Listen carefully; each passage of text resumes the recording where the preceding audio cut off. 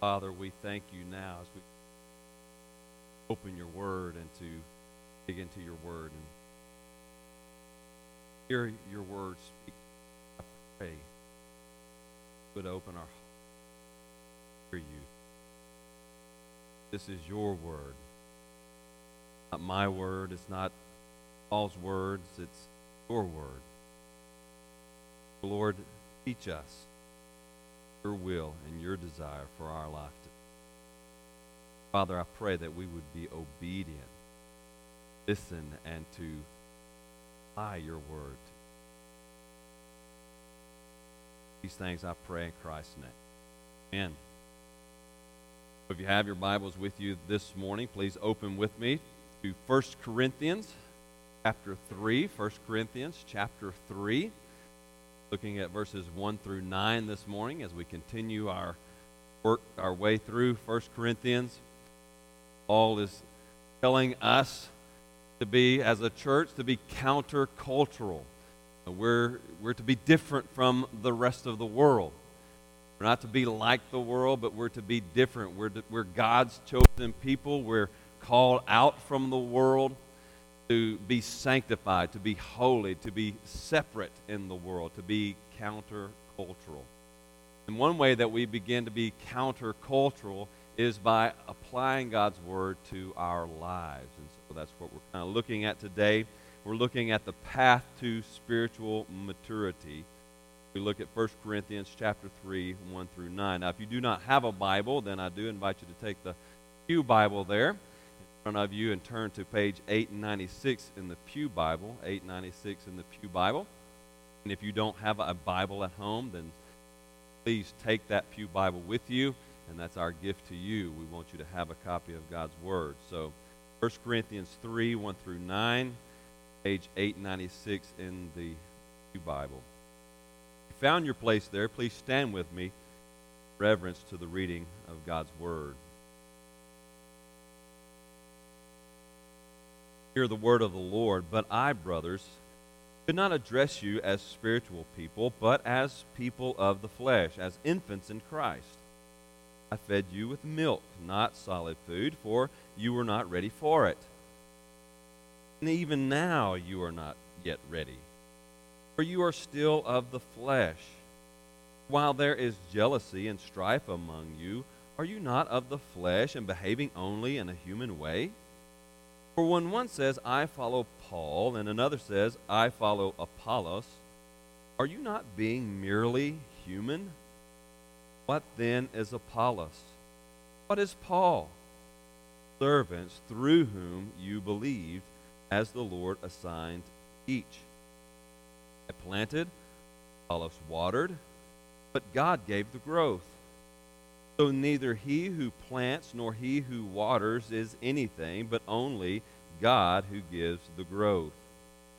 He who plants and he who waters are one. Each will receive his wages according to his labor.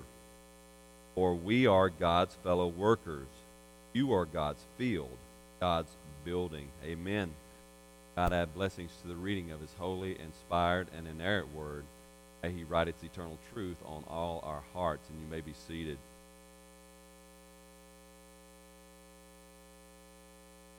You know, if we go and we take a walk down the hall here, and we go down to the nursery, we'll see the nursery filled with babies.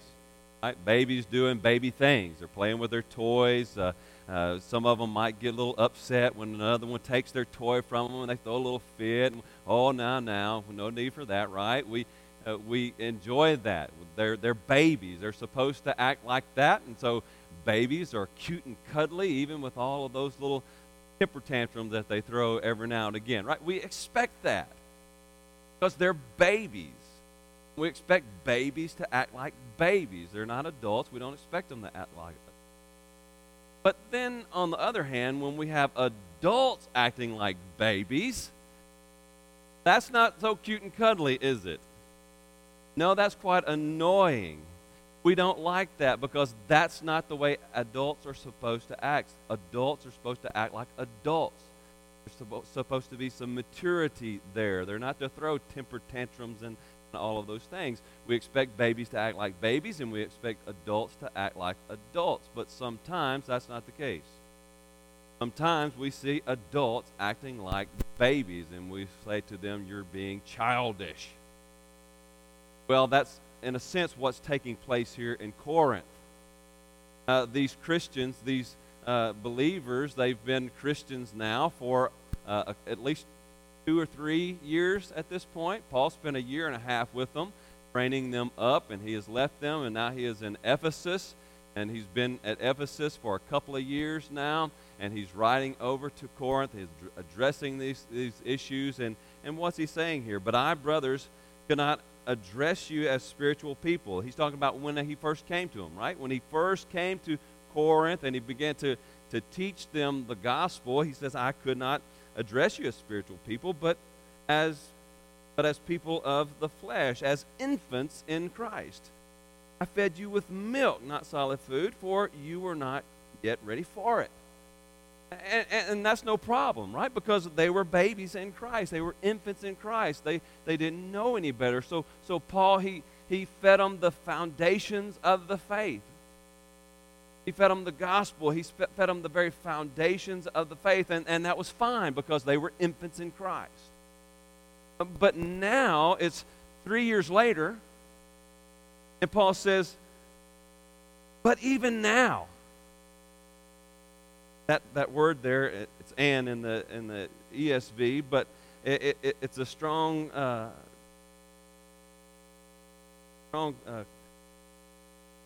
controversial style, or a strong adversive statement. It's the Greek word "Allah," and it's "but." Right? He's emphasizing this. I treated you like infants then because you were infants in Christ. But now, even now, you're not ready for it. You're not ready for solid food. Even now, you should be adults, but you're acting like babies. You're acting like babies in Christ. You should be mature at this point. You should be eating solid food. You should be ready for the deeper things of Christ that we talked about last week, the deeper things of God. But you're not ready because you're still babies. He's a little aggravated at them. And he's meaning this to kind of bite a little bit. Yes, you were infants and that was great. But now, childish. You're acting like babies. You know, so many times in church, that's what we see. We expect young Christians to act like young Christians. We expect young Christians not to have everything together. We expect young Christians to, still have a little flesh in them, right? They're going to act fleshly because they don't know the fundamentals of the faith. They're learning. But when we see a person who's been in church their whole life and they've been professing Christ their whole life and they act like baby Christians, that's annoying. We see it all the time. We see it all the time because, and here's why we see it all the time, because so many Christians fail to make the investment in their life to grow up in Christ. They fail to work to get off the milk of the Word, to get into the deep things of the Word. They fail to feed themselves God's Word. They fail to apply God's Word to their life so that they can grow up in Christ. But dear friend, what we see here today and what we see Paul really driving home to us is that spiritual maturity should be the goal of every Christian. Spiritual maturity should be the goal of every Christian. You, dear friend, you, dear Christian, one of your major goals in life should be to grow up in Christ. To grow in your faith, to deepen your faith, to become more solid in your faith. And if you're going to do that, there's some things that you're going to have to do. There's some investments that you're going to have to make to do that. Or else you're going to be like one of these people that Paul's talking to. You're going to be a baby in Christ. Though you should be mature, you're going to be an infant, a child. And so today we're going to see 3 requirements as we work through this little text here. We're going to see 3 requirements of for spiritual maturity. 3 things that you're going to have to do, 3 investments you're going to have to make to become mature in Christ. And so today I pray that we leave here with a greater sense of our goal of becoming mature in Christ, grow up in Christ, and to glorify Christ with our lives. Pray that that would be the case. So as we begin now to work through the text and we see these 3 requirements, the first requirement that we see here is that spiritual maturity requires due diligence. Spiritual maturity requires due diligence or effort. It requires an effort on our part. It requires us to make an effort. We've got to work at it. It's not just going to happen, right? We're not just going to get it by osmosis, just by being in church. We've got to work at it. Scripture tells us to work out our own salvation in fear and trembling. There's work to be done. There's an effort to be made, an investment to be made in our spiritual life. So it requires due diligence. And it requires a couple of things to us to be a diligent, and at least a couple of things that we see from our text. It's implied in our text. First, we must be diligent in study. It requires diligence in study. Paul says, he makes that note there about addressing them. That is, he was teaching them.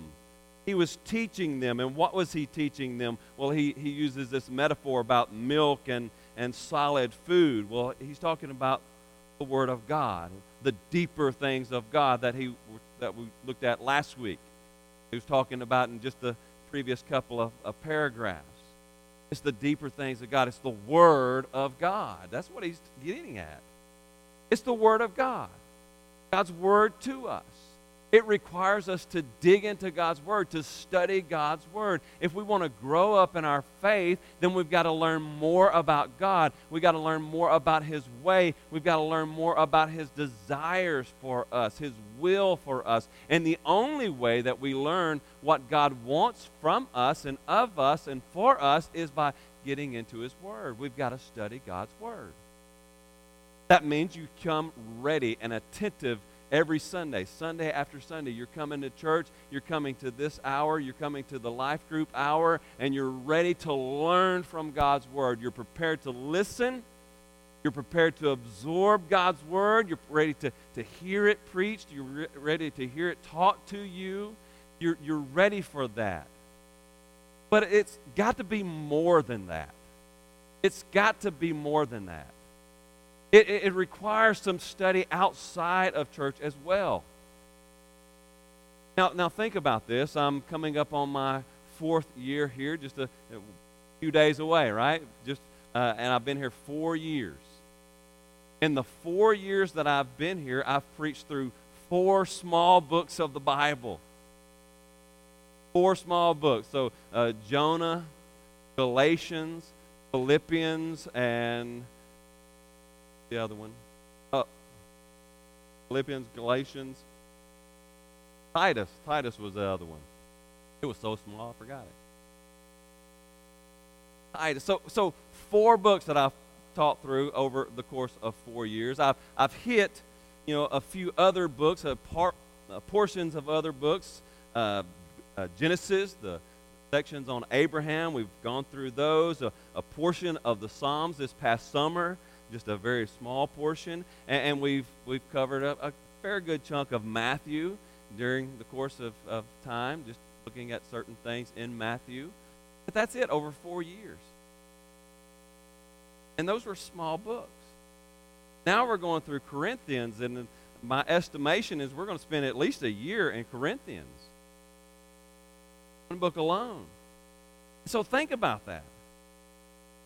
There's 66 books in the Bible. If I'm here 20 years and averaging 1 book a year, that's only a small portion of the Scripture. And so if all you're doing is coming here on Sunday morning and getting what you're getting here Sunday morning and in life group, if that's what you're getting, that's great. That's better than nothing, right? That's good. But it's not enough. Not if you really want to grow in Christ. You're going to have to pay the price, and you're going to have to dig into God's Word on your own time. You're going to have to spend time with God on a daily basis, at least reading His Word and reflecting on it. You're going to have to be diligent in studying God's Word, getting into God's Word, saying, Lord, what do you have to teach me? And opening yourself up to hear what God has to teach. You're going to have to be diligent in study. You're going to have to be diligent in study. But not only must you be diligent in study, you also must be diligent in practice. There must be diligence in practice. Look at verses 3 and 4. Let me back up there. But even now you are not yet ready, because you are still of the flesh. Now, Paul uses an adjective there, and literally you might say you're acting fleshly. You're being fleshly. He's not saying you're in the flesh. No, he's already said you're in Christ. You're acting like infants in Christ. You're infants in Christ. You're brothers and sisters. You're in Christ. But you're acting fleshly. You're acting childish. You're acting like you're still in the flesh. You're supposed to be living spiritually, in the Spirit. That's what you are. You're in the Spirit. You're in Christ, but you're acting fleshly. You're acting like you're still of the flesh. You're acting fleshly. For while there is jealousy and strife among you, are you not of the flesh and behaving only in a human way? You're supposed to be acting like the Spirit of God's living in you. You're supposed to focus on the things of the Spirit, not the things of the flesh. You're acting fleshly. Now, what Paul is getting at there is he's kind of addressing an issue that they have, but he expects the opposite, right? He's teaching us the opposite. You're acting this way, but what you should be doing is you should be acting according to the Spirit. In other words, you should be applying God's Word to your life. You should be making practice of what you're hearing from God's Word. All the foundations, all the fundamentals that I taught you, you should be applying them to your life so that you put away jealousy and strife. That shouldn't be an issue in the church because you've put that stuff, you've crucified the flesh along with its desires. And now you're living in the Spirit. You're to put God's Word into practice. You see, we can come to God's Word and we can study God's Word and study God's Word and study God's Word, and we can know all kinds of amazing things about God's Word. Oh, we can talk about this word and what it means and that word and what it means, and we can have all of these great definitions, and we could act real scholarly about God's Word and have all kinds of knowledge. What good is knowledge if we don't put it to practice? What good is the knowledge if we don't put it to practice? For instance, if you go to the doctor, and the doctor says, man, your cholesterol is just skyrocketed, what you need to do is you need to get on a diet. You need to cut out all that fat, all the pork and bacon and all the good stuff, right? You need to cut that out so that we can get your cholesterol down. Well, you can have that knowledge, but if you don't go out and put it to practice, if you don't cut out the bacon and the sausage and all of those things, then guess what? Your cholesterol is going to stay where it is. Nothing's going to change. You can have all the knowledge in the world, but if you don't put it to practice, it's no good. And there's a lot of Christians that have a lot of Bible knowledge in their head, but they don't practice it. If we're going to be mature in Christ, if we're going to grow in spiritual maturity, then not only must we be diligent in studying God's Word, we must be diligent in putting God's Word to practice. A few passages of Scripture confirm this even further. And you can turn with me there, if you would, Hebrews chapter 5. Hebrews chapter 5. I want to look at verses 11 through 14. Hebrews chapter 5, verse 11 through 14. Hebrews chapter 5, verse 11. Pages are turning. Hebrews 5, verse 11.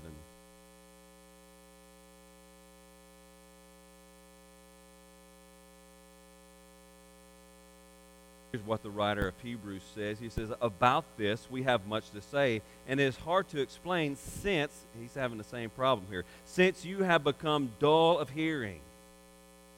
For though by this time you ought to be teachers, you need someone to teach you again the basic principles of the oracles of God, the fundamentals of the faith.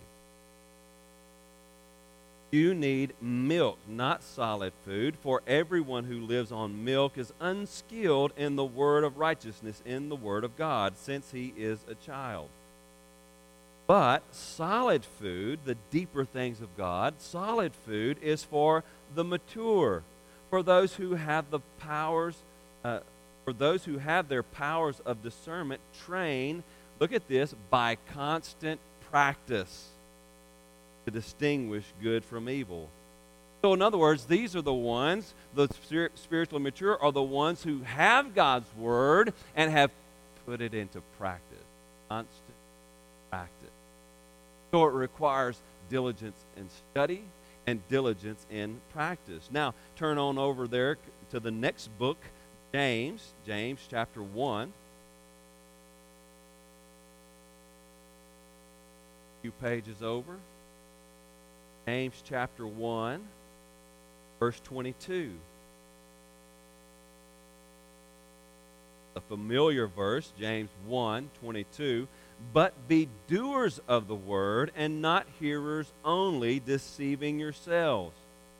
For if anyone is a hearer of the word and not a doer, he is like a man who looks intently at his natural face in a mirror, for he looks at himself and goes away and at once forgets what he was like.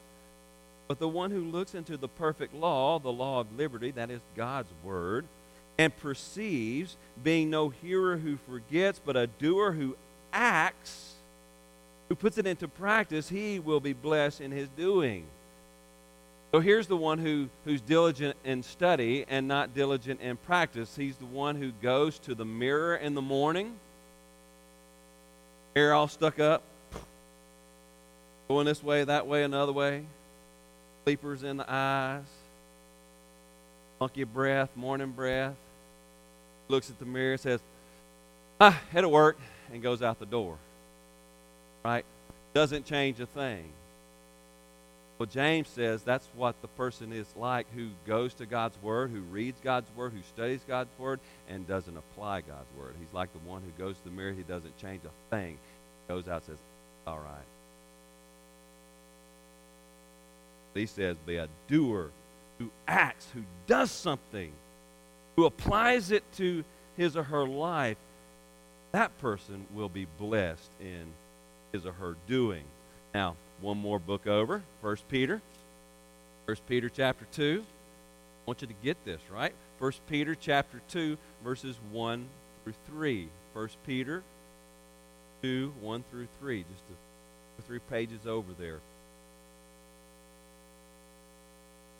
1 Peter chapter 2, verse 1 and 3. So put away all malice and all deceit and hypocrisy and envy and slander, and the list could go on and on.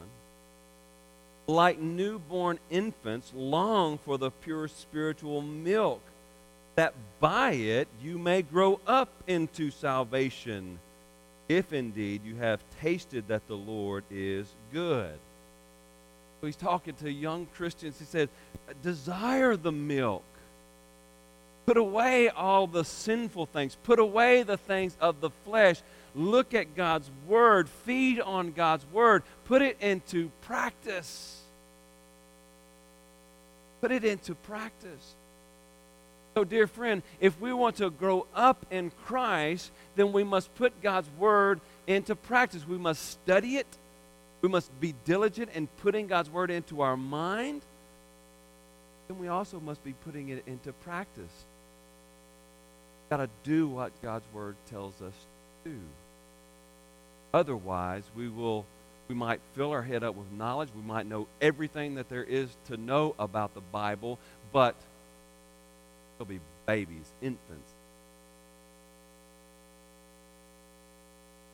Spiritual maturity requires due diligence, Yes, be diligent in studying God's Word. We must be diligent in studying God's Word. Be attentive to God's Word, hearing God's Word preached. Be attentive in reading God's Word and studying God's Word. But also be diligent in putting God's Word to. How do I apply this text to my life? Spiritual maturity requires due diligence. It requires effort. Second, spiritual maturity requires divine dependence. It requires divine dependence. It requires dependence upon God. Look at verse 5. What then is Apollos? What then is Paul? I notice what the term he uses there. What? It doesn't say who is Apollos, who is Paul, but what? What is Paul? What is Apollos? And he answers his question here, servants through whom you believe. So Paul here, he recognizes human agency. He recognizes human agency. There are people who God put in the church to teach God's word. He says, what is Paul? What is Apollos? We're instruments. He kind of depersonalizes himself here because he wants people to see they're fighting over personalities. They're struggling over personalities. I follow Paul. I follow Apollos. And he says, let's get the personality out of it. What am I? I am a servant. I am a tool in the master's hands. That's what I am. So there is human agency. Yes, God uses human beings to teach God's word, to preach God's word, to deliver the gospel. Yes, he works through humans, but God who does the work. It's God who does the work. I am only an instrument. As I'm sitting here preaching to you today, I'm not here, right? It's not me, it's God. I'm an instrument in his hands. That's it. What I have to say from my own thoughts is worthless. I am God's agent. I'm his tool.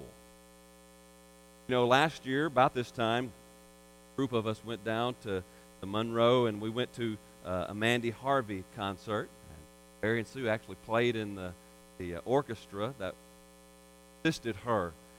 Now, Mandy Harvey is a magnificent musician. She studied music up to the age of 18. She had plans to be a music teacher, so she was going to college to study music. But at the age of 18, there was a genetic disorder that came on and completely deaf today. Yet, here's a woman who can, though she can't hear the music anymore, she can sing in perfect pitch. And she sits up there and she plays her ukulele right along. It keeps perfect timing and everything because she can feel the vibrations. It was an amazing thing. I mean, just to see her play and perform, it was awe-inspiring, right? It was wonderful. And at the end of the concert, everybody there in the Civic Center, bravo, encore, encore. And she walked off the stage, and as we were clapping, I mean, we stayed standing, and what were we hoping for? We were hoping that maybe she would come back out and take another bow and maybe even play an encore performance. That's what we were expecting. Now, think about this. What if, as we were sitting there clapping for Mandy, if a roadie came out holding her ukulele? We'd be like, what's this cat doing? We didn't want to see the ukulele because the ukulele is useless outside of the hands of the master player. I'm the ukulele. I'm useless.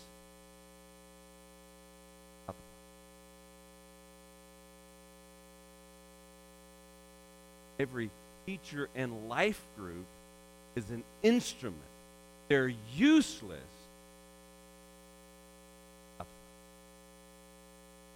That's what Paul says. Yes, there's agency, but must rely on God's power. Notice there, verse 7. Actually, going on in verse 5. We were servants through whom you believed, as the Lord assigned to each. So we did what God called us to do. I planted, Apollos watered, but God gave growth. Literally, God caused the growth. So neither he who planted nor he who waters is anything. Only God who gives the growth. You see, it's God's power. I'm sitting here preaching today, and I'm teaching you God's word.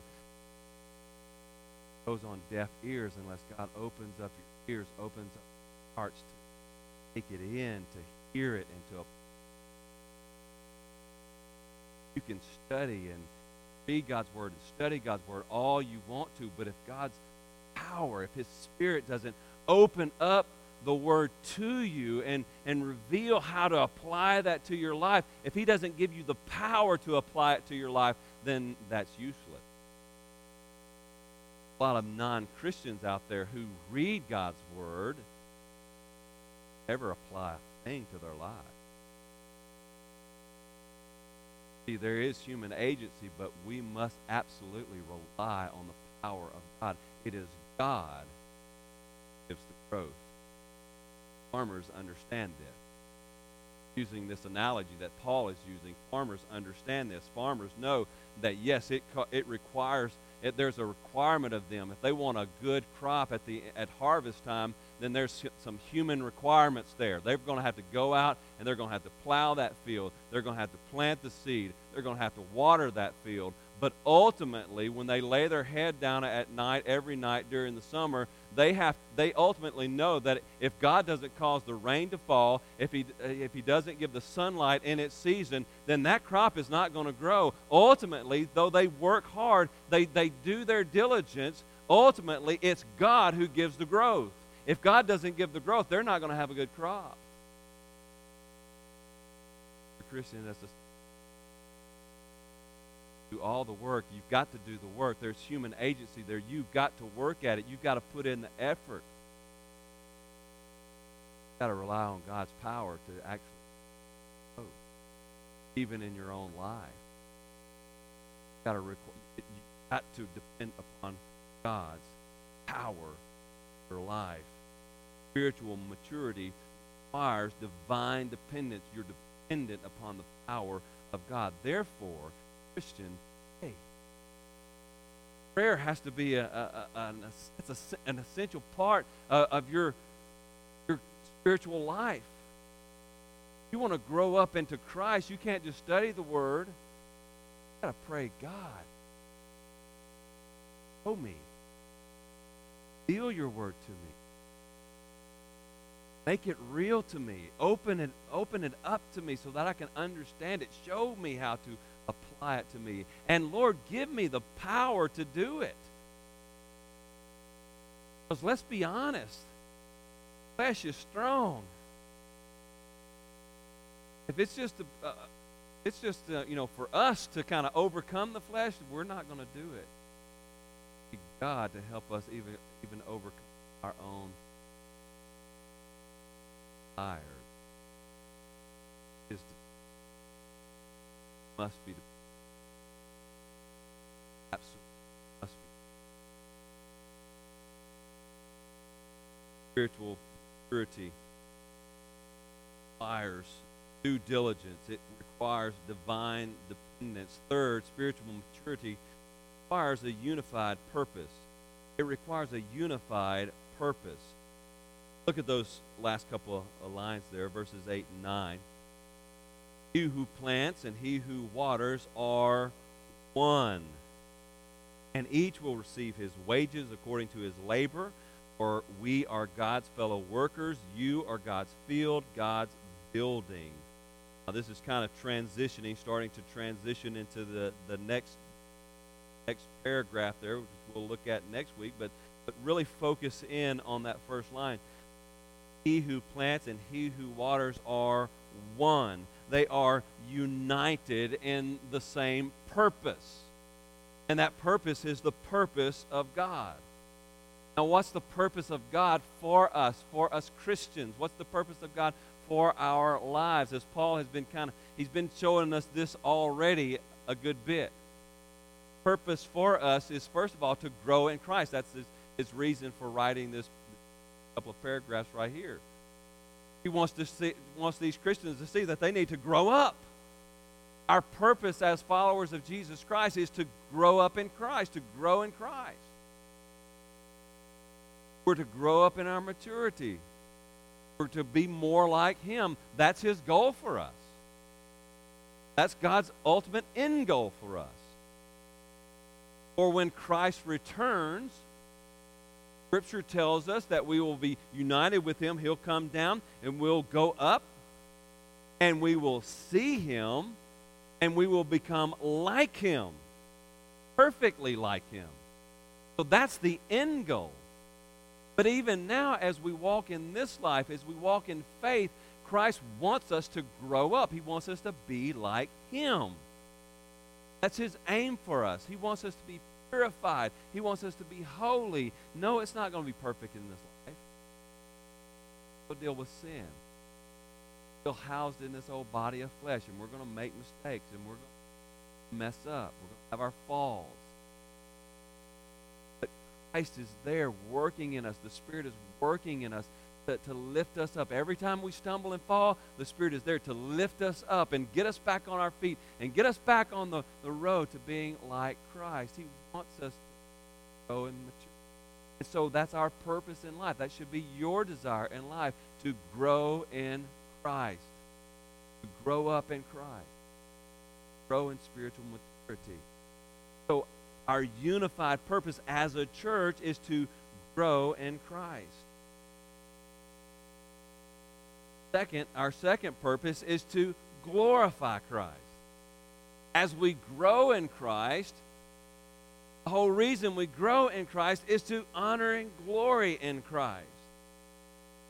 2 Peter 3:17 through 18 puts it like this: You therefore, beloved, knowing this beforehand, take care that you are not carried away with the error of lawless people and lose your own stability. Don't go the way of the world.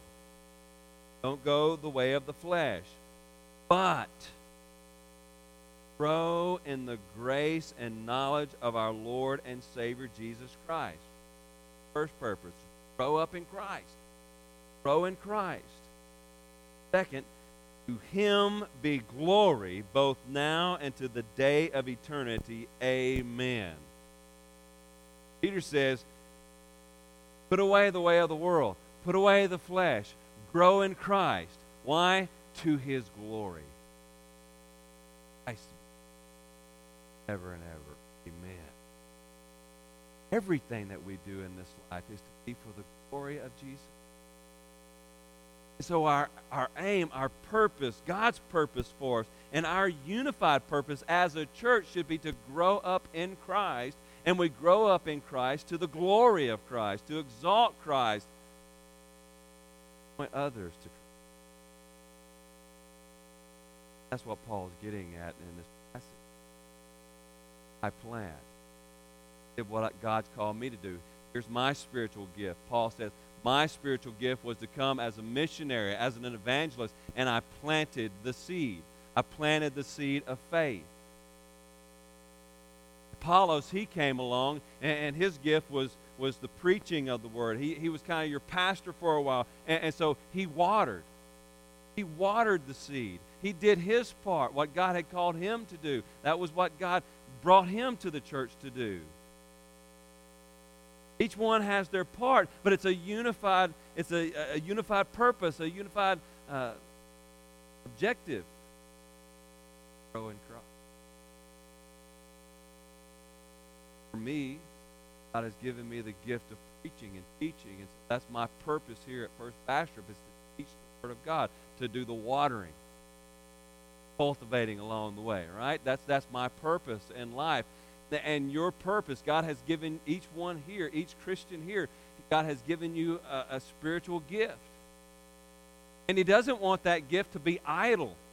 He wants that gift to be used for the unified purpose of growing in Christ and glorifying Christ. So whatever your gift is, whether it's prayer, whether it's faith, whether it's giving, whatever your gift is, you are to use that gift for the unified purpose to grow in Christ and to glorify Christ. Even as your preacher, I cannot grow unless you use your gift that God has given you for this church, health of this. I need you to use your gift so that I can grow to, like you need my gift to grow to. We're to have a unified purpose as a church, as a body of Christ, to help one another, to spur one another along. That's the whole purpose for life groups, right? We're to love one another.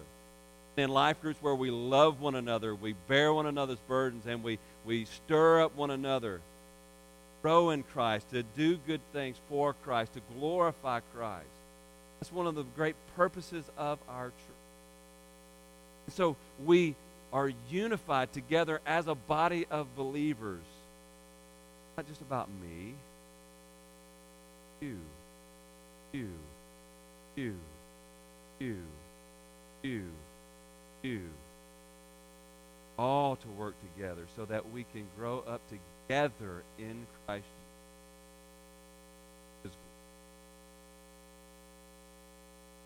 Spiritual maturity requires unified purpose. Therefore, dear Christian, get involved in the mission of it. Don't be a superficial Christian who just shows up on Sunday and that's it, right? You just show up, you do your part, check off that box, and that's it. Don't be that person. Get involved in the life of the church. Get involved in a life group. Get involved. Find a place to serve the church, to use your gifts, to use your talents for the glory of God in the church. Part of the unified growing Christ glory. Get on the path to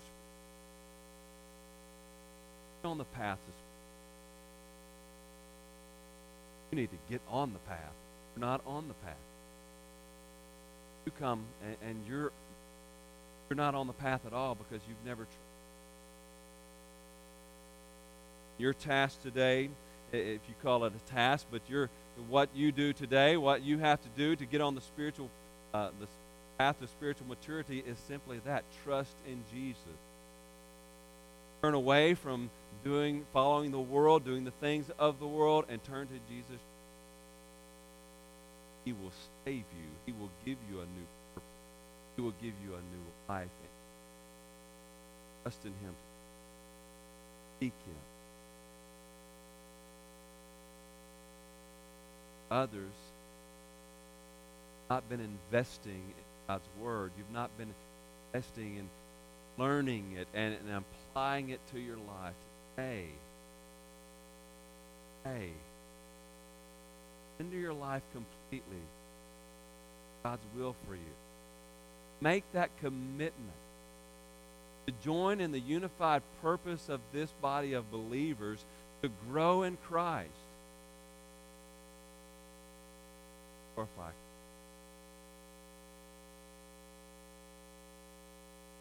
Heavenly Father, Lord, we recognize today that without your power working in us, there's no hope of life whatsoever. We thank you. We think about Thanksgiving. We give thanks. Life we have in you.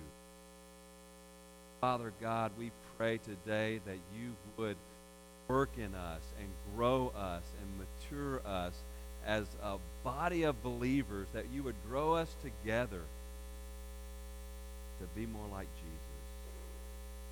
And that through that, Lord, this city, this parish would see your glory through us